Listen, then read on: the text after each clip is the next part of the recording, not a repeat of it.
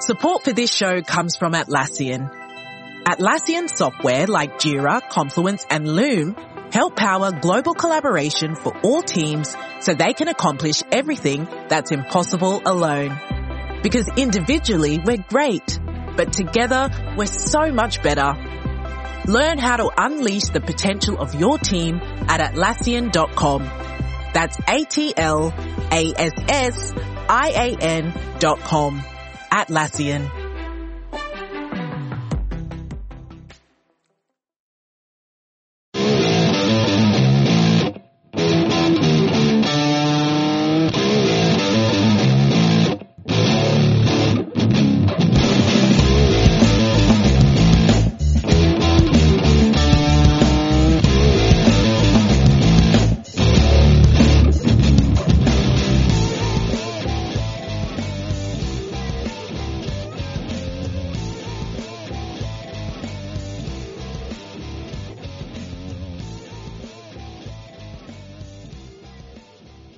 What is going on, everybody, and welcome to episode number 351 of the Battery Power Podcast, take 2 on this fine Sunday afternoon. We're going to get a little bit into what just happened regarding our recording schedule and what we were trying to accomplish this weekend. But before I do that, I want to make sure that I introduce my co-host, one Scott Coleman, and you'll notice that our normal main host is not here this week. Brad Rowland is out at Vegas. I assume that he's, out in Vegas, going wild, and he may or may not return. We don't know. But for right now, the inmates are running the asylum. So my name is Eric Cole. Scott Coleman, as often whenever Brad is out of town, is going to be my co-host. Scott, how are you, my friend? Eric, it's very good to be on with you again. Some technical difficulties. We were hoping to do a semi-emergency pod on Saturday after the Michael Harris promotion and turn that into our weekly flagship show, but what can you do? We are here Sunday afternoon. The Braves had a nice win today over the Marlins, and certainly a lot of things to talk about, a lot of news. Yeah, and I do want to reference that really quick. I don't think I've ever been madder at a piece of technology than I was yesterday. It was a really good show. Scott and I, we went through all the topics of the day. We were wanting to make sure we get a show out there to talk about the big news. Obviously, this weekend was that Michael Harris has been promoted to the Atlanta Braves and, has played 2 games now. And we wanted to make sure we were going to at least try to get a show to you guys to talk about that promotion and how big of a deal it was. And we wanted to get that show to you yesterday. We recorded like an hour-long show. It was great. And I went to listen to the audio, and you could not hear me at all. Now, for some listeners, that is ideal. However, for long stretches where you can't hear anything and you have to wait for the dulcet tones of Scott Coleman to grace your ears, probably not the best listening experience unless I just edited myself out completely. Again, maybe not the worst suggestion in the world, but unfortunately, just the audio was just not usable.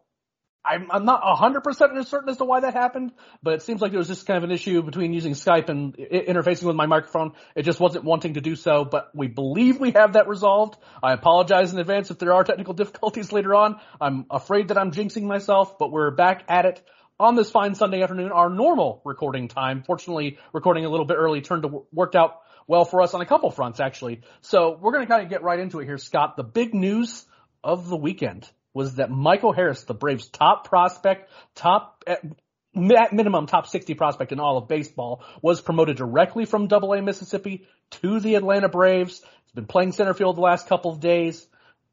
There's a lot to be excited about here, and frankly, it caught all of us flat-footed on Saturday morning. No one assumed this move was going to be coming this soon. There's certainly good reasons for it, don't get me wrong, especially if you've been watching what the Atlanta Braves outfield's been doing over the last couple months. But really exciting to kind of see this kid make such a huge jump. When the news broke, what was kind of your initial reaction, and what are you kind of expecting from him going forward? Yeah, it was certainly a surprise, and it's very aggressive, and I think it's not without merit. Clearly the Braves are very high on Michael Harris. He is somebody who really turned some heads in really the last 2 spring trainings in 2021 and 2022. He stuck around with the big league camp for quite some time this past spring. And then the numbers in AA Mississippi for being 21 years old speak for themselves. He was hitting above 300. He was doing a nice job getting on base. He was hitting for power. He has speed, which we have already seen. So as Alex Anthopoulos in the front office will tell you, once you get to be to AA and on the 40-man roster, you are in the mix. And I think in a perfect world, the Braves would have been able to give Harris another couple of months in the minors. He's somebody who had less than 200 games professionally since being drafted in the third round of 2019's draft. But as we know, things have to be adjusted. You lose Eddie Rosario for a couple of months. Adam Duvall has really struggled. Of course, they're not letting Ronald Acuna Jr. play every single day, which I think is smart long term, and we know about the defensive limitations of someone like Marcell Ozuna. So I don't think anybody had Michael Harris debuting before Memorial Day, but sometimes circumstances call for it, and it's certainly an exciting promotion for the team. Yeah, obviously, if anyone's been following the site and the Road to Atlanta podcast, which is on the same feed, by the way, make sure you check out that podcast if you're into the minor leagues. But it's no surprise that I'm a huge fan of Michael Harris, and I've been one for quite some time. It's kind of wild to me that, you know, this is a kid that was a two-way player in high school, gets drafted in 2019. That same draft year, he was promoted to full season ball in low A Rome, which you never see happen with a high school player. It never happens. Going straight to low A. They usually stick around in rookie ball before the contraction happened, but he did get a cup of coffee there in Rome. Then obviously 2020 got canceled out and he was at the alternate site, turned a lot of heads there.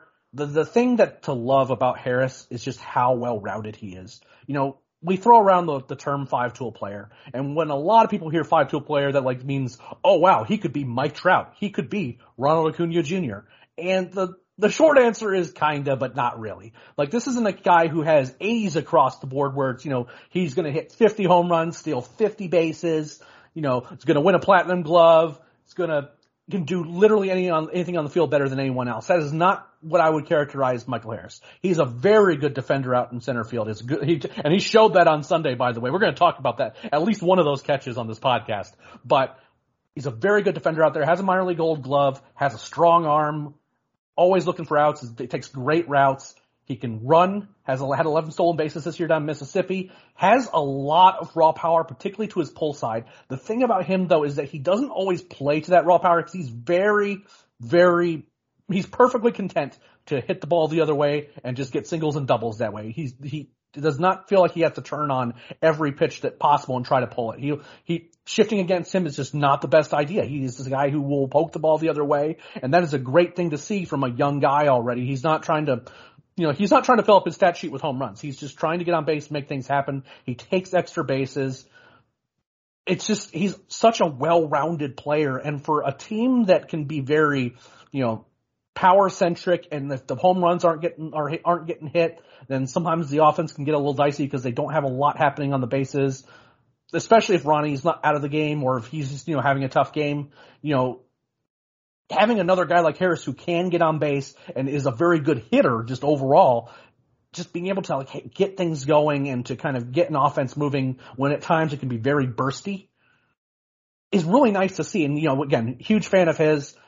I didn't think this promotion was going to happen, but I will say, and I mentioned this the first time we recorded, is that when I've been asked previously what are the chances that Harris was going to get promoted to the big leagues this season, I said that the difference between AA and AAA is so negligible that if he never sees AAA, that does not alter the odds of him making it to the big leagues.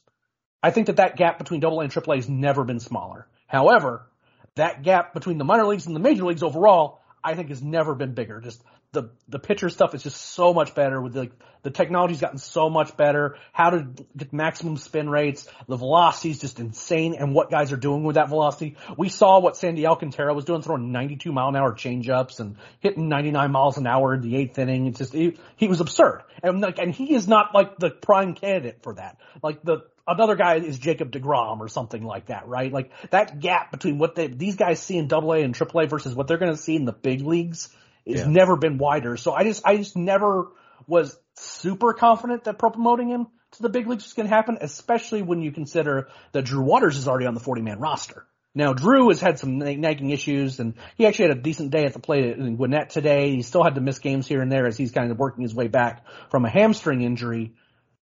Those things just never lined up to me as like a particularly likely thing to happen early in the season, but it sure does make a lot of sense, Scott, in terms of what this roster looks like and what they needed from a promotion and from another outfielder. And it gives them a lot of flexibility to solve a lot of problems. It does. And I think whenever you call up a young player, a talented young player, you want to put them in a position to be successful. And I think Michael Harris is going to come into this situation with this team that's going to be really beneficial. He's not needing to come in and be a superstar. And hey, if he's a superstar right out of the gate, great, we'll take it.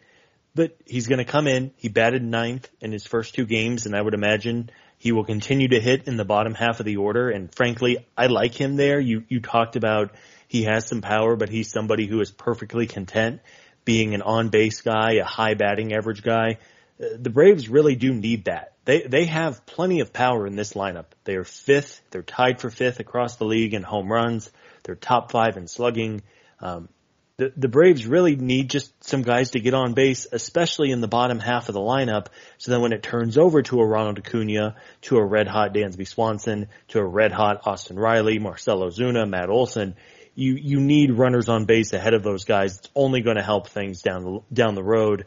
And then you mentioned the flexibility. I think it's huge. Clearly this team did not have a center fielder, an everyday center fielder on the roster. We talked about this going into the season, that it was a very real concern.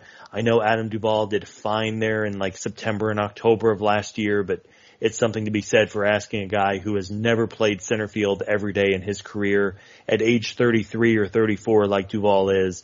That's a big time ask. And then needing him to provide power and be a hitter as well in the middle of your order. It allows Duvall to move to a corner, which is, I think, where he's more comfortable. You have that flexibility. If you want to continue to give Ronald opportunities to DH fairly regularly, you can do that much easier with Harris. And frankly, if he's playing good defense in center field, this team does not need him to have like a 900 OPS. If he just does his job, play good defense, get on base, I think that's all you can ask for him. And hopefully he's able to settle in and be in a good spot to be successful. Yeah, and it's particularly helpful that he hits from the left side, right? Because, you know, we kind of laugh a lot about like lineup construction, and there's certainly been years where we have done our fair share of yelling at Snitker for his lineup construction at times. But it does certainly help, especially with having relievers having to stay in the game for longer these days, that to be able to break up lefties and righties in ways that actually keeps teams honest. Like, for example, Ozzie Albies from the left side is not going to keep a team honest with a right-handed reliever, because Ozzie, especially when he's in a downswing, isn't as much of a threat from that side, right? Now, Matt Olson is a very legitimate left-handed bat, obviously, but one of the reasons the Braves got a left-handed bat this past offseason in Eddie Rosario was to kind of break up the lineup a little bit, and a guy who can put the ball in play from the left-hand side was really, really valuable. Now, obviously, Eddie is dealing with an injury, and we'll talk a little bit about, you know, his recovery a little bit later on in the podcast. But having a guy like Michael Harris from the left side for a lot of situations when relievers are coming in, at the very least, gives the other team pause or makes it more difficult to bring in a righty reliever to deal with the top of the order, because Matt Olson's not hitting up there anymore. And Matt Olson honestly wasn't kind of keeping them honest for a while anyway, because he had that dip in his production. He's been a little bit better lately, had a good day on Sunday. But the point being is that if you have Ronnie and Dansby and Austin coming up, but you first have to deal with Michael Harris, or Michael Harris is the second hitter right in front of Ronnie, it's not as easy to just put in your best right-handed reliever and then, you know, just plan on getting those first two guys out and then giving yourself your best chance to deal with Ronnie, because Michael Harris from the left side is no joke. He has real power, and he can cause some damage himself. And that breaking up that lineup in that way is really helpful. So again, it helps with, there's a lot of moving parts with the Braves outfield situation. And it's nice just having a guy where, like, look, we can bat this guy ninth. He's a great center fielder. And then the other moving parts of, is Ronnie going to be DHing or in the field, or which corner is he playing in? Are we playing a platoon matchup with Duvall? Are we putting Ozuna out there in the outfield? All those reasons, like all those other situations are made easier when you don't have by the way, we have this black hole in center field, and the only guy that we can put in there in Duvall, and he's hitting 180, right? Yeah, it's tough. And I hope this helps Adam Duvall. Clearly, I mean, he just looks exhausted to me. It's worth noting he, of course, has type 1 diabetes, which is, I'm sure it takes its toll on him over a long 6+ month season. And then you look at the other outfielders on the roster, it gives Duvall that opportunity to go in the corner and sit on occasion. As much as I love Guillermo Heredia, he's just not somebody you want out there, He appeared in a couple of games defensively this week, and I believe he misplayed two of the opportunities he had. Both were tough plays, but both of them dropped. He's just not good enough defensively where you feel good about Guillermo out there. Orlando Arcia has played left field a little bit. Bill Contreras got a start out there earlier in the week and did not look very comfortable. Wild Bill. Yeah, and nor should he. I mean, he's been a catcher his whole career, I believe, maybe his whole life, and just to put him out in left field out of an emergency situation is not fair to him. So yeah, it's amazing what adding a good defensive center fielder can do, especially once you get Ronald able to play out there every single day, and then you put Duvall in the other corner. You have suddenly gone from maybe the worst outfield defensively that they saw in April and May to one of the very best, and that is huge for the pitching staff. One of the areas the Braves have really fallen off during these first 2 months is defensively, especially when you compare it to how good they were in 2018 through 2021. Hopefully Harris's arrival will allow everybody to settle in. And again, man, you don't need him to be a star. You want the defense. You want him to get on base. He should be in a good situation at the bottom half of the order. And it's exciting. It's as big of a promotion for a prospect as the Braves have had maybe since Austin Riley. And we saw during the rebuild just all of this young talent making its way to Atlanta. It was so much fun going back to Dansby and Ozzie during the rebuild. And then, of course, Acuna and Fried and Soroka. You go down the list, and let's hope Michael is able to stick. And he certainly has the look and feel of a guy who's going to be part of this organization for a long time.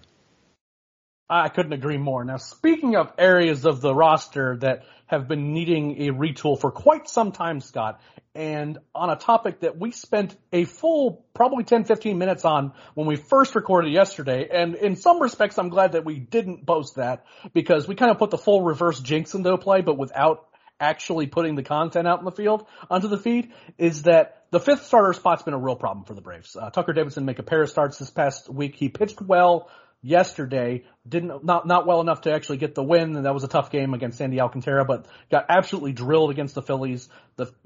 The options that they've had at fifth starter have just not been able to stick for a variety of different reasons. Some guys just weren't quite ready. Some guys just aren't good enough. And overall, it's been a rough time for the Braves, especially considering what we thought was going to be an area of depth was the rotation. And we have shouted for a long time, Scott, about just give Spencer Strider a chance at the job. Because if you're going to keep him in the bullpen because you need the bullpen depth and you need that kind of high upside relief arm in the bullpen, but then you're also going to put him like on a similar schedule of a starter where you're basically going to only let him throw 3 innings every 2 weeks over a 2-week period, that is not going to get it done. You're wasting one of your best arms in your organization doing it that way. And it seems like finally they're going to give it a shot. Now, who knows how long he stays in it, but it was announced that Spencer Strider will be starting Monday against the Arizona Diamondbacks. Scott, did we speak this into existence? Because I kind of feel like we did. Yeah, that lost audio file, that will never see the light of day. It was pretty good. I mean, Eric and I were frustrated. Of course, Saturday, Tucker Davidson did not pitch poorly, though he did not pitch very well either against a pretty bad Marlins lineup. But it just felt like it was time. And one of the real frustrations is the Braves have just not been able to find a good fifth starter. And it wasn't for a lack of candidates. I mean, you go down that list, Ynoa, Muller, Elder, Davidson, Toussaint. I mean, even Jesse Chavez made a start there. I think it was just time that as they continue to cycle through, it was to a point where it's like, okay, who else do we really need to see here before we give Spencer a chance to shine here? I know that I'm sure Brian Snitker likes to have him as a bullpen weapon, and I wish we had multiple Spencer Striders just because of how good he has been. But his value is just so much higher. If he can be a big league starter, again, no one's expecting him necessarily to go out there and throw 100 pitches tomorrow night in Arizona. He doesn't necessarily need to throw 7 or 8 innings, though if he wants to, it would be a very happy surprise. But I would much rather give him the ball in the first inning and hopefully have him work through the 5th or the 6th rather than what they've been doing of this 1 or 2 innings every 4 days out of the bullpen. That just doesn't make a lot of sense to me. Yeah, I couldn't agree more. And I think that the issues with the bullpen are more easily remedied, especially with the quote-unquote the Gwinnett shuffle, right? It's harder to find a guy who starts and can and stick, because we've seen that be really detrimental to guys. Like a guy comes up and makes a spot start, struggles a little bit, is completely out of his rhythm for when he pitches normally, and it messes him up for a month and a half, even if he makes a spot start and a relief appearance. We saw that happen with a lot of guys with the way the Braves did things. And I think that if you can settle into Spencer Strider is this is the guy, even if again he throws 75, 80 pitches, right? I don't think that's unreasonable. We've seen him in long relief do that for this team, right? 75, 80 pitches. If you're wanting to kind of lengthening them out and do it that way, that is perfectly reasonable to me. Maybe I don't know if you can do Jackson Stephens because he pitched today, but there are some guys who can throw multiple innings in that bullpen, like Colin McHugh. That was one of the benefits of having a guy like Colin McHugh in your bullpen, is that you can throw a couple innings. If you want to piggyback him with that and and work and lengthen him out that way, this could be really, really good. And then you have options in Gwinnett. Obviously the Braves made the move to option Tucker Davidson down, so it looks like he won't be an option to start a game for a little while, just because of the option rules. But and they bring up Jesus Cruz to bolster the bullpen. Not an arm that I'm crazy excited about, but he's a fresh arm, and that could be useful. And then you're bringing up guys like Dylan Lee, who's still hanging around, as long as he's not pitching against the Astros. That seems like a reasonable case to be made, and they still have guys who can pitch in this bullpen. I understand where the issue is, though, and I understand what was the compulsion was. It's that you lose Luke Jackson to Tommy John, Tyler Matzik is hurt. Will Smith is not particularly reliable right now, even though Snitker is still pitching him and throwing him out there like he's the best reliever on planet Earth. Kenley's been really good, AJ's been really good, but they have some depth problems right now, particularly with right-handed arms. And Spencer kind of having him around is a little bit of a safety net in a lot of regards. But I think they have some options that are available to him that can be reasonable until the rest of these guys get healthy again. Not Luke. Luke's out for the season. Plus, they have guys like William Woods. He has a bit of an ankle injury, but it's not going to keep him out for super long. And give him another week, and he'll probably get optioned back up. And that's a high quality relief arm. Then you have guys like Victor Vodnik who are at Gwinnett right now. He could be really, really exciting as a relief option. You have options that could solve this problem long term, and it's not at the expense of arguably your best pitching prospect just languishing in your bullpen, kind of like the way Lucas Sims was up and he would get called up and he was in the bullpen and he would just sit there forever, only playing 2 games that didn't matter, and he was one of the guys that you were kind of hoping could end up being a real starter for your team, and he was just kind of sitting there taking up bench space. You don't want to do that to a guy like this. You don't. No. And that's what it felt like it could happen. It just felt like he was just there because you want to make sure that you have that arm available in case your starter only goes 3 innings. But that's not how you want to treat the guy who's probably the better option anyway. You don't want Spencer Strider in your bullpen because you're worried about the guy whose job he should have not going long enough. Just give him the job. Yeah. and that seems like what they've done. And so it kind of, it definitely seems to help. I'm not saying it'll even work out. It's entirely possible that Spencer is just not capable of being a starter. I am a big fan of his. He would work deep into games in the minor leagues. He strikes out a ton of guys. There's going to be some games where the command may not always be completely there. For a guy who throws that hard, that's not like news. But at the same time, this is a better bet to make than what they had been doing. And, especially the way Tucker's been pitching, just give guys like Bryce Elder some more time to work on their command. You can only give guys like Tucker so many chances. This seemed like the clear move to make, and I'm glad the Braves made it against a team that I think he'll find some success against, because the Diamondbacks are not particularly good. Yeah, I think it's an opportunity for the Braves to just finally solidify the back end of their rotation. And thank goodness that Kyle Wright is having the incredible year that he is, because he was a very tentative 4th starter going into the year, and we know how good he's been. He's been one of the best pitchers in the National League. But to me, if the option is either they continue to piece together the 5th spot in their rotation, in which they are 2-9 this season whenever a non-Big Four starter is starting. Again, 2-9 when Fried, Morton, Anderson, or Wright don't start. I mean, that's almost an automatic loss, and in one of those 2 wins, it was the night they scored 16 runs against the Nationals. So really, since then, they've lost all but one of their games. That's just not sustainable over a full season. Give me Strider, see what he can do.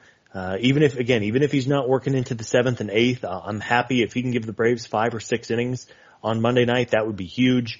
I would much rather try to piece together maybe the 5th, 6th, and 7th spots in the bullpen than doing what they've been doing so far with the rotation. Just, it hasn't been working. Yeah, I agree. And again, really going to be excited to see how things go. With a guy that has to get stretched out, like how well does his velo hold? We saw him, that game that Jesse Chavez started was a game that Spencer Strider ended up pitching 4, maybe 5 innings in and was holding, mid-90s and above velo towards the end of that. So, I'm very cautiously optimistic that he's going to be in a good spot. It seems like he's going to be well rested too. More importantly, he hasn't pitched very much lately. So hopefully he's in a good situation against the Diamondbacks lineup that is not particularly good. Maybe he can work relatively efficiently and he can lock down that spot. If he can lock down that 5th starter spot, the Braves are going to be in really good shape. Before we go to some other topics, including kind of the injury bug that has bitten the Braves this year, and then looking a little back at the week as well as looking ahead, we're going to take a quick break to listen to a word from our sponsors. Support for this show comes from Atlassian. Atlassian software like Jira, Confluence, and Loom help power global collaboration for all teams so they can accomplish everything that's impossible alone. Because individually we're great, but together we're so much better. That's why millions of teams around the world, including 75% of the Fortune 500, trust Atlassian software for everything from space exploration and green energy to delivering pizzas and podcasts. Whether you're a team of 2, 200, or 2 million, or whether your team is around the corner or on another continent altogether, Atlassian software is built to help keep you all on the same page from start to finish.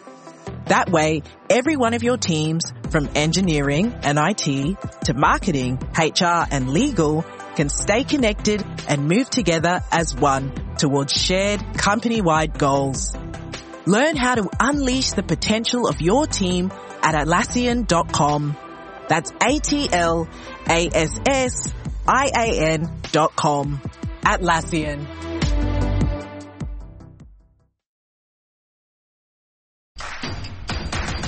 Introducing Royal Caribbean's newest ship, Icon of the Seas, the ultimate family vacation. The ultimate 6 slides, 8 neighborhoods, 0 compromise vacation. The ultimate never done that, can't wait to do it vacation. The ultimate chillin' by a different pool every day of the week vacation. This is the Icon of vacations. Icon of the Seas, arriving in 2024. Book today. Come seek the Royal Caribbean. Ships Registry, Bahamas. All right, Scott, it is time to talk about the injury bug and the Atlanta Braves. It's not been a very fun year, honestly, for what the injury front has given the Braves so far. Obviously, Luke Jackson's out for the year. Now, the good news is that Ronald Acuna Jr. did come back from injury, that major knee surgery that he had from a really unfortunate knee injury last year, came back sooner than we thought.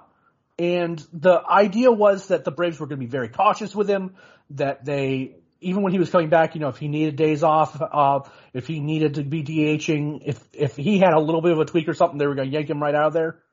And that's exactly what they've done, Scott. He was scratched before Wednesday's game with a grade 1 quad strain. Again, these soft tissue injuries, like he dealt with a groin injury as well already since he's been back. Like these sorts of ligaments and, like these strains and things like that, tightness type issues aren't uncommon for a guy that has been coming back from rehabbing. He did not have a normal spring training. He went through a rehab stint that was relatively short and he looked really, really good in. And when he's been on the field for the Braves, he's looked really, really good. He's running fast. He's making plays. He's doing things and he runs around like his hair's on fire, but he has been getting bit a little bit by the nagging injuries, the little ones here and there.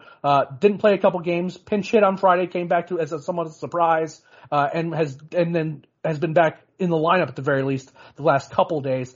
Are you concerned about where Ronnie is right now, health-wise? It just seems like that the Braves are just doing exactly what they should be doing in terms of just being careful with him. But it's worth noting that he's missed some games lately. Yeah, I think first and foremost, I'm glad that Ronald has spoken up. I'm glad that he is not just trying to play through this and then injure himself even worse. I'm glad the Braves are being very cautious with him. Quite obviously, they need Ronald healthy short term and long term. You don't want him to try to play through I don't want to say a meaningless game at the end of May, but there's a lot of baseball ahead of the Braves. Hopefully some bigger games and bigger stages. And we know just how good he is. I mean, whenever he's been in the lineup this season, it seems like he's making a really big impact, no matter it's in the field, at the plate, running the bases. So am I concerned? Sure, a little bit. I wish Ronald was out there every single day. I wish he was feeling 100%. Mark Bowman, who is, of course, as close to the team as anybody, kind of opined in one of his articles earlier this week that Ronald's legs might continue to be a little bit of a problem here in the early going. Again, he didn't have spring training, and there's a reason that spring training is almost 2 months for these guys. It just takes time to get their legs under them, to get fully loose and ready to go. Even those things like running outfield sprints and the infield drills, the players do that for weeks on end for a reason. It's to get everything in line. It's such a long year. You're going to get your nicks and your bruises. Hopefully as Ronald continues to play fairly regularly, he DH'd on Saturday and then played right field on Sunday and looked fine. Hopefully as he continues to play and get everything, shakes off the rust, he's able to get out there more and more often. But ultimately, again, it's just a matter of keeping him healthy. And if that means he has to sit out a game or two in the end of May, even if we don't love it, it is certainly the smart and worthwhile thing to do. Yeah, it's definitely not fun and to not have your best player in the lineup, right? It's just, let's just go ahead and get that out of the way. But there were times, Scott, in years past when Frederick Freeman was very clearly not healthy. And we would be shouting, just make him sit. Give him a day or two to let whatever inflammation, whether it was that bone spur in his elbow, whether he was, plunked by a 98-mile-an-hour pitch on his wrist and was very clearly not right for a long time after. But Freddie was just not having it, and that bled into the rest of this roster. The famous, what was it? I'm not sure. I think it was in The Athletic where, Dansby was dealing with an injury and he was going to sit out the next day. The training staff's like, it's probably a good idea for you to sit. And the first thing that happens is Freddie Freeman's calling him that morning wanting to know why he won't take the field. Yeah. Now, I understand where Freddie's coming from. And this isn't going to be a Bash Freddie podcast because Freddie was a very, very good player, and having that kind of guy who's just relentlessly, you be on the field as much as you can, there is value in having that on your roster. But at the same time, you can't have guys have little injuries turn into nagging injuries that ruin them for 6 weeks. And that is what happens with a lot of these types of, quad injuries. Oblique injuries are particularly bad for this. It's just it hurts for a little bit, but it makes you unable to do the things that you normally do. And in such a quick twitch type sport like baseball is, on swings, on having to sprint getting up to speed very, very quickly, taking routes in the outfield, turning the bases, coming back to first on pickoff moves and things like that, you want to be healthy. And, little nicks here and there, but no one has ever said that Ronald Acuna Jr. doesn't want to be on the field. In fact, I think that it's likely that it's taken a lot for him to realize that when he had this major injury, he had to be thoroughly convinced and buy into the Braves' plan of, look, if there's anything wrong with you, you have to tell us. Yep. And because we've seen Ronnie where he's been sore, times where he's been at first base, he'd roll his ankle and be basically dragging his foot, hopping into the outfield, where everyone in that stadium thought that he had just snapped his Achilles and that was the end of the season, and he played the next day. And maybe he probably should take a day off after that, I'm glad that he is buying into, look, I'm going to communicate with my training staff. I want to stay on the field for the whole season. I do not want to end another season with this team in the playoffs and me having to watch. And if that means that I need to say, hey, something doesn't feel quite right, maybe it's a good idea if we take a day or whatever. He's going to do everything he can to get back on the field. It's not like he's not sitting there in an ice bath when everyone else is warming up and working out when he's missing games. He's out there just trying to work things out, trying to get things loosened up. And if he's able to get loosened up, he plays. And when he plays, he makes a big difference. And that's the biggest thing, is just that trying for the long haul to keep him on the field for as long as possible, because it is night and day when he's in the lineup. Even on a day where he didn't get a hit today, it changes the entire dynamic of a game when he comes to the plate. All of a sudden, things can change drastically. How he gets pitched to, how they handle runners on the base, how they handle other batters in the lineup, all changes when he's in there. And if that means that he misses a game or two here and there, but it keeps him healthy throughout the game, I'm all for it. And I couldn't agree with you more. It just seems like I'm glad that both sides seem to be being careful and understanding that they're in this for the long haul. They want to make sure that he's good to go and getting him worked back up.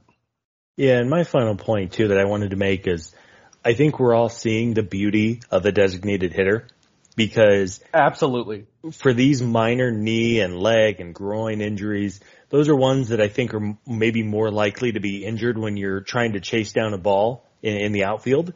I think it's just, it's another added benefit of having the DH in addition to not having to watch pitchers other than Max Fried, who could really swing it, other than Max Fried not having to hit. Yeah, and run, right? I think it's just another included benefit. It protects the players. It allows the Braves to have Ronald Acuna Jr. in their lineup, but not having that added risk of tweaking something else in the field. He did play out there on Sunday. I would guess they might put him at DH again on Monday in Arizona. It's a big outfield, and he is not as familiar with it, but we'll see. But ultimately, it's good to have Ronald back. As you said, he is one of the few players on the planet who can truly, single-handedly win a baseball game all by himself if he has a big night. Absolutely. And speaking of kind of the impacts of the DH, we're going to be talking a little bit about my adult Canadian son and how this could help his return as well, because we got some news on the injury front from two different players. First, we're going to talk a little bit about Eddie Rosario here. There was a report from a few days ago that he's progressing. He's doing some light exercising. He's obviously dealing with that retina injury. It was described as a hole in his retina, which again makes me wonder, he was not good before he was put on the IL and had surgery to correct this issue, but that he was actually as good as he was with playing basically with one eye, and it was the one that was closest to the pitcher, blows my mind in a lot of respects. He should have been striking out even more than he was. It certainly explains some of those struggles. I'm not sure if it explains all of them, but it sounds like that the timeline for his return is kind of towards the second half of July. We'll see how that goes. Again, with eye injuries, it just kind of, you basically have to pass the vision test, and you can't, and they don't want to do anything exercise-wise that would raise your blood pressure too much and cause any injuries. Any sort of stress on the body can make that healing process seem to take longer. But overall, when Eddie Rosario returns, Scott, and he can actually see baseballs again, this outfield, especially with Michael Harris in the fold now, starts to get a lot more interesting. Most importantly, because that means there's a strong likelihood that we do not have to see Ozuna putting on a glove anymore, and that makes me happy. Yeah. Eric, adding Eddie Rosario in July it's like making a trade at the trade deadline without having to make a trade at the, I should have done a better Chip Carey. No, it's, let's not. Let's try to avoid, as much Chip Carey on this podcast as humanly possible, because and a fan, I can't watch I can't watch that broadcast anymore. I can't. And a fan from Savannah, Georgia, makes the catch. No, with Eddie Rosario, as you said, the guy had a hole in his eye. It made so much sense when it came out that he was battling that injury.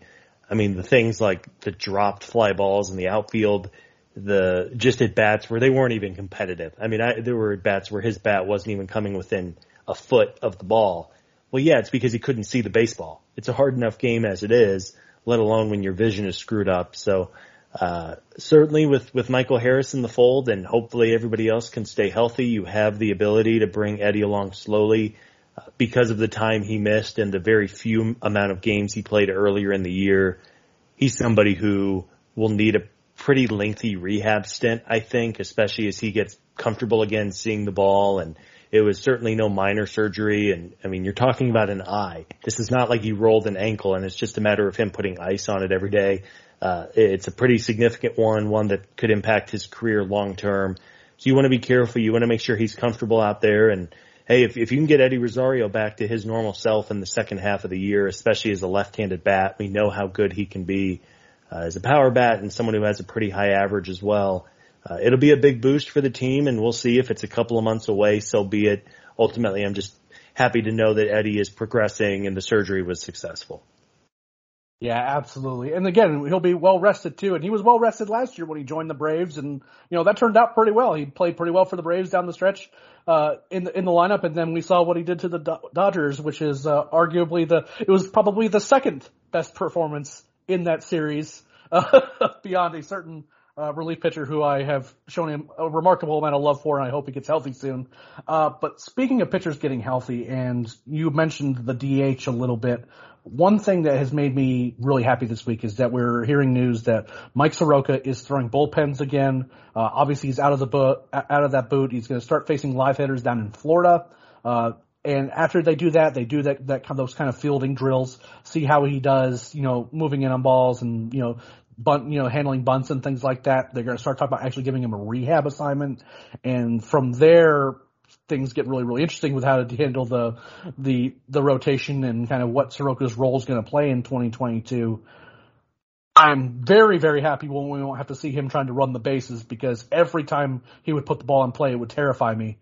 But Scott, I know that you and I are just thrilled just to hear good news about Mike, because he's just had such a rough, when he's on the mound, he's so good, and he's such a likable guy. I've known him for a long, long time. And, just to see what he's had to battle through, and again, just dumb fluke injuries that have hurt him so far early in his career. It's just nice to have some good news come out about him for a change. Yeah, good for Mike. I mean, you talk about something, just the mental hurdles of it. I'm sure, let alone the physical side of tearing your Achilles and surgery and rehab and all of that. But then to have to undergo everything again. I mean, truly like traumatizing situation for him. He seemed to be in really great spirits. He was on the broadcast on Friday night. And I think it's just, with Mike coming back from this injury, there's really no precedent for it historically. It's just such a rare injury for pitchers and really baseball players in general. So I think we have to have some guarded optimism, but first and foremost, just very, very glad that Mike has been able to make a recovery. And I mean, you talk about a double Achilles tear. I mean, your first concern is being able to like walk and run normally, not just as a baseball player, but for the rest of your life. And thankfully, Mike is young. It seems like he's doing well with his rehab, and we'll see how he does whenever he goes down and starts to ramp up activities. But it was just a really encouraging note. We'll see what kind of pitching he's able to provide the Braves. If he's able to pitch well this year, what a huge bonus that would be. But ultimately, it's just a matter of getting him back on the mound is an achievement in itself. Yeah, absolutely. And again, it's just it was such a weird scenario where he pops his Achilles, which we've seen happen. We saw that happen with Jason Grilli, a few years ago when he was, on the mound for the Braves. And, the first injury, that's a fluke thing. But then he has his body rejects the stitches, and then his first day out of the boot walking into the clubhouse, his Achilles goes again. And you wonder if maybe his body rejecting the stitches ultimately resulted in that first repair not really sticking. But any doctor will tell you that the first ligament tear isn't that big a deal, because they can reattach it, and there's a little bit of give. But every time you make a repair to a tendon, you lose a little bit of it. And it's a finite amount. At some point, you are no longer able to walk the same way. You are no longer able to function the same way. And with two Achilles tears, it's scary. And hopefully that, I think the Braves are being super, super cautious with him. I think that there's no one on planet Earth that is going to do exactly what all of his doctors are telling him, plus more, to get healthy again than Mike. But it's, he has it's going to be a long road for him, between finishing out this rehab process and then going through his rehab assignment. I just want to see him back on the mound again. And we can talk into some kind of, what he will bring to a roster potentially and how to work out all that roster stuff, once the time comes. But for right now, we just kind of want to see him back on the mound, because, it goes without saying that I love Mike, and a lot of Braves fans love Mike, so it's really going to be kind of an exciting time to see him come back. We do have some topics from this last week. If you're wanting to make sure you get caught up on specific games from this week, make sure you listen to the Jerry Hammer podcast hosted by the great Sean Coleman. During the week, he's kind of he does our daily podcast where you can kind of get caught up on the ins and outs of each of the games. But we kind of do more broad strokes on this particular podcast. We will talk a little bit about this games, the last couple games this weekend, because the Daily Hammer doesn't run on the weekends. But the Braves did split the series against the Phillies, 2-2. A couple frustrating games there. One, again, Aaron Nola and Zach Wheeler are very good at pitching, and those were kind of the two broad strokes from those losses. But again, some pretty frustrating ways in which the offense produced there. And then the Braves were triumphant in their series over the Marlins. They actually did get another series win, 2-1 yesterday. Bit of a frustrating game, but really only frustrating in the sense that they went against the monster that got them twice this week recently in Sandy Alcantara. and who was ridiculous yesterday. It didn't seem like they were going to touch him, and a couple poor choices in terms of what pitches to throw to certain guys. Garrett Cooper just being basically Babe Ruth against the Braves. But overall, really, really strong week. And then today, Braves win 6-3 to win the series. A bunch of home runs got hit. Marcell Ozuna got 2 home runs today. Austin Homers has homered in 3 of the last 4 games, I think. That sounds right. Ozzie and Olsen were also really, really good with some doubles to kind of keep things going. Scott, do you have any notes you kind of want to share from kind of those last couple games against the Marlins? Because overall, 4-3 week, it's hard to complain about that. Yeah, you talk about a 4-3 week. They were at home, which was nice. And you talk about the Braves have run into some really good high-end starting pitching. I mean, you mentioned Sandy Alcantara, who, I mean, nobody was hitting him yesterday. There was nothing they could really do. And then they lost the 2 games to the Phillies against Zach Wheeler and Aaron Nola, who was very, very good.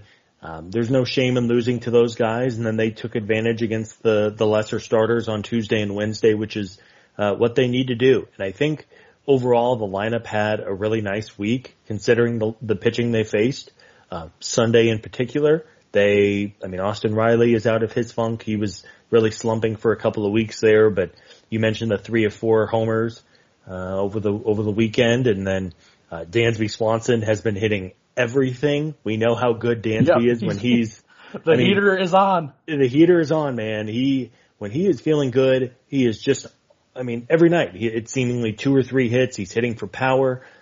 He stole 2 bases on Sunday. He's going to pass his career high in steals within the next week or 2. He's already at 8. His career best number is 10. And then you talk about Matt Olson, and he is somebody who got off to just an unbelievable start with the Braves. And then all of a sudden he had a fairly rough month of May, although he has picked it up a bit to improve his monthly numbers. But if you can get these guys going, we know how much talent is there with the lineup. I think that's why even on the most frustrating of losses for this team, you just look at the lineup and the pitching staff and you go, there's too much talent here for this team to continue losing games all summer. Hopefully as the schedule lightens up over these next couple of weeks, if the lineup's going to get going and you hopefully solidify the back end of your rotation with Spencer Strider, the guys at the top continue to pitch fairly well, and hopefully someone like Charlie Morton, who did not have a great start earlier this week, continues to, I think, take steps in the right direction. Again, there's just so much talent and so much to like with this team. It's just a matter of trying to get everything rolling in the right direction, and they have a favorable schedule coming up to hopefully do that. Yeah, having guys like Ozzie and Olsen kind of coming around. Ozzie had some really good at-bats today as well. That 13 pitch at-bat or whatever it was really, really good and helped them. Probably against the wrong guy, because I think I would have preferred that pitcher to be in longer because the Braves were really teeing off on him. Marcell Ozuna seemed to particularly enjoy playing against him.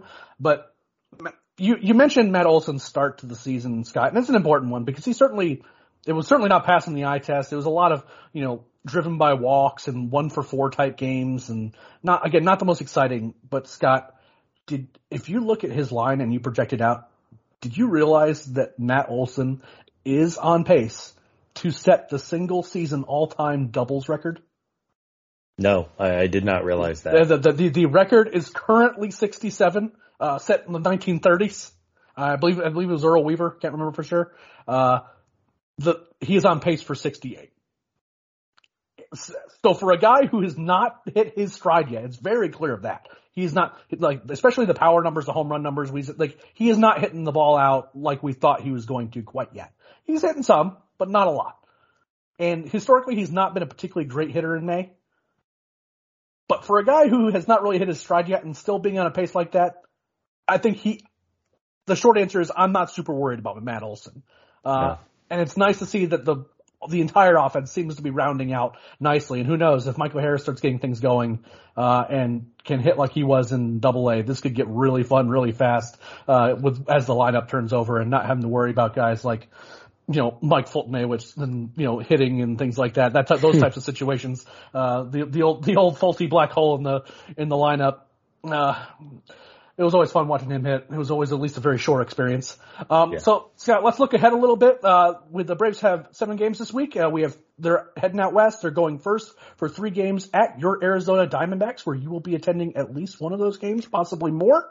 Our West Coast correspondent Scott Coleman, and then after that, we're going to have a 4-game set at the Colorado Rockies. At first glance, Scott, these are not particularly good teams. The Diamondbacks have pitched surprisingly well this year, but beyond that, that's not an offense that's particularly concerning, and it seems like the Braves pitching staff should, in theory, be able to handle them. And then the Colorado Rockies, I mean, it's Coors Field, so a lot of weird things can happen there. But if we're talking about a place where power is going to play up, you seem to have to really like what the Braves are going to do, because one thing's for sure is that what this team can do is hit home runs. So what are you kind of expecting from this week? And, what do the Braves really need to do to accomplish? Because ultimately, like, this stretch of games, both this past week, which was good, getting a 4-3 week, and then these next couple weeks, which is against some pretty soft competition, are really important. Yeah, they are. And the Diamondbacks kind of quietly and under the radar last year lost like 107 games or something like that. I mean, they're off to a decent... Yeah, they're real bad. They were. And they're off to a decent start this season. They have a couple of pitchers who are throwing well. As of recording this, they're down to the Dodgers. They're going to be 23-26. So they're better than I think expected, though it is still, in the eyes of baseball, fairly early. I, of course, don't expect them to be in the mix all summer long. And then the Colorado Rockies got off to a nice start, but they are really slumping. They just lost 3 out of 4 to the Washington Nationals, 3-7 over their last 10. Yeah. So, it's an opportunity for the Braves to go out west and hopefully, continue to build off the good things they did these past couple of weeks. We'll see how, certainly all eyes on Monday night with Spencer Strider on the mound, and presumably him making another start in Coors Field will be fun with the velocity that he has in that gigantic ballpark. But really the schedule as a whole is as favorable as it gets over the next couple of weeks. You have the Marlins this weekend, not a particularly good team. You have the Diamondbacks and the Rockies, even if it is a road trip on the West Coast. Then you have an off day, but then you come back home. You have 2 games against the Oakland Athletics, who will probably lose 100 games this year. You have 4 games at home with the Pittsburgh Pirates, who have been just an abomination for years now. Then you go on the road, you play the Nationals for 3, and then you go play the Cubs for 3 in Wrigley. That's about as easy of a schedule as a team is going to have this season. So you hope that as the Braves are hitting their groove or continue to build off those things they did well this weekend, if you're looking for an opportunity to make a push in the standings and finally get back over 500, finally win 3 games in a row, which is kind of crazy they haven't done that yet, the schedule is ripe for the taking, and here's hoping the podcast curse did not just jinx the team, and now, of course, naturally, because we're saying all these things, they will have a bad week and everybody gets to yell at us. Now, see, I'm gonna go for the full-on reverse jinx. I'm gonna say the Braves are gonna go 2-5 to start the week, and it's gonna be really, really bad. Come on, one time. Yeah, good call. So look, we've been complaining about the Braves for a long time and what manager Brian Snitker does, and they won a World Series last year. So I'm not gonna be convinced that there's an actual podcast curse, if I'm just being honest about it. I mean, we've been doing this podcast for a while now. Since 2018, they've been winning the division every year. So I'm just saying that from a macro perspective, it's a pretty nice thing to have the Battery Power podcast in existence. I tend to agree. I think that it's going to be a good week for the Braves. I think that they'll perform reasonably well. I think that a 5-2 week would just be huge for this team. They've won 3 of their last 4 games now. Again, it's relatively soft competition. Obviously, traveling out west is never a particularly easy thing, and especially in Colorado, a lot of weird things can happen out there, but that's a team that is certainly struggling both with injuries as well as just kind of the grand sell-off / complete inept front office that they have out there, that it would be a bit surprising if the Braves didn't perform well. And again, this is a team that, if you're looking for a team that is basically built to play in Coors Field, I think that the Braves would be, of all the properties in playing at Coors Field, but with actually having fans there, the Braves would love to have the attributes of Coors Field with this roster, because it's a team that can hit a lot of home runs. So I think it could be a really good week. Again, a 5-2 week would go a long, long way towards kind of helping them catch up. Do you want more than that? Absolutely. A 7-0 sweep would be amazing, but it's hard. Baseball is just such a hard sport, and it's hard to expect that sort of run. But it seems like that if you're looking for a stretch of games these next few weeks, if the Braves don't, at the end of it, don't have a 3-game winning streak somewhere in there, things have gone awry, and you have my permission to panic, because the schedule is going to get a lot harder after this stretch. Yeah. Well, and historically, as we know, and last year is so fresh in everyone's minds, and we don't need to remind everyone how poorly they started last year before turning it on at the end of July, early August, and let's hope it doesn't take another 2 full months before this team starts to figure things out. But I think back to that 2019 baseball team that won 97 games. They were 18-20 around Memorial Day. Memorial Day was a little bit earlier that year, but 18-20 towards the end of May, and then got red hot and ended up winning 97 games and won the division. Let's hope that this is a team that just starts out a little bit slow out of the gates, even if the players have changed a little bit from year to year. This is just a ripe opportunity to win some games, and hopefully, like you said, I mean, the Mets continue to win. The Mets look legitimately good. Despite losing Jacob deGrom for probably the first half of the year, and Max Scherzer is now hurt, the Mets just keep chugging along. And I think this is as good of a team as they've had. We'll see if the Philadelphia Phillies can ever get out of their own way and start to win some games. Though my confidence on that is not super high. But again, you just don't want to give the Mets too much more of a lead in the division. If you can chop down that division deficit over the next couple of weeks, all the better. Yeah, the Phillies are going to have to learn how to catch the ball before they can get out of their own way. And if anything the last 5 years has taught us is that they do not know how to assemble a roster that can play defense at all. And it seems like they went out of their way this past offseason to make sure that they couldn't do that. So overall, I'm not particularly worried about the Phillies, but your note about the Mets are a good one. That's actually a really good team, and the Braves really need to start putting together some real runs here, so that way they can get at least within striking distance of the Mets and make those series against the Mets matter all that much more. Well, Scott, that's pretty much all we've got for this week. Is there anything else you want to share with our listeners before we let them go? No, thank you everybody for listening. As always, we really do appreciate it. Hope we made you proud, Brad, on your vacation. Hopefully you're back here soon, but don't have too much fun without us. Yeah, if he had too much fun, he's probably in a holding cell in a casino somewhere or, something like that. We do miss you, Bradley. He will be back next week. At least I hope so, assuming that he is able to be extradited to the state of Georgia again. Thank you all so much for all the support of the podcast. If you want to make sure you never miss a single episode of this podcast, all you need to do is go to your preferred podcast purveyor and search Battery Power. You will find this stream, which will not only have this flagship hosted most of the time by Brad Rowland and co-hosted by either Scott or I would say the vast majority of the time. Most of the time it's going to be Brad. Every once in a while, Brad makes a mistake and goes out of town and leaves us two to our own devices, which, I think we behaved reasonably well this week, by the way, Scott. I just want to go ahead and throw it out there. I think we deserve a little bit of credit for that.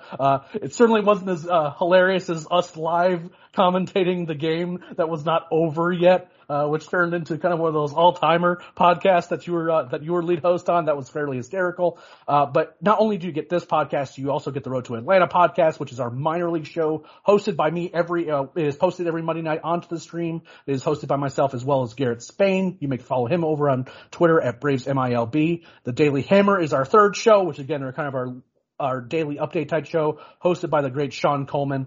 Thank you all so much for all the support, both on the site and on the podcast. You guys have been great. Make sure you let friends know. Keep telling your friends about the podcast. Make sure you leave a 5-star review. Tell friends, download old episodes. All those things help us out a whole lot. We'll see you next time.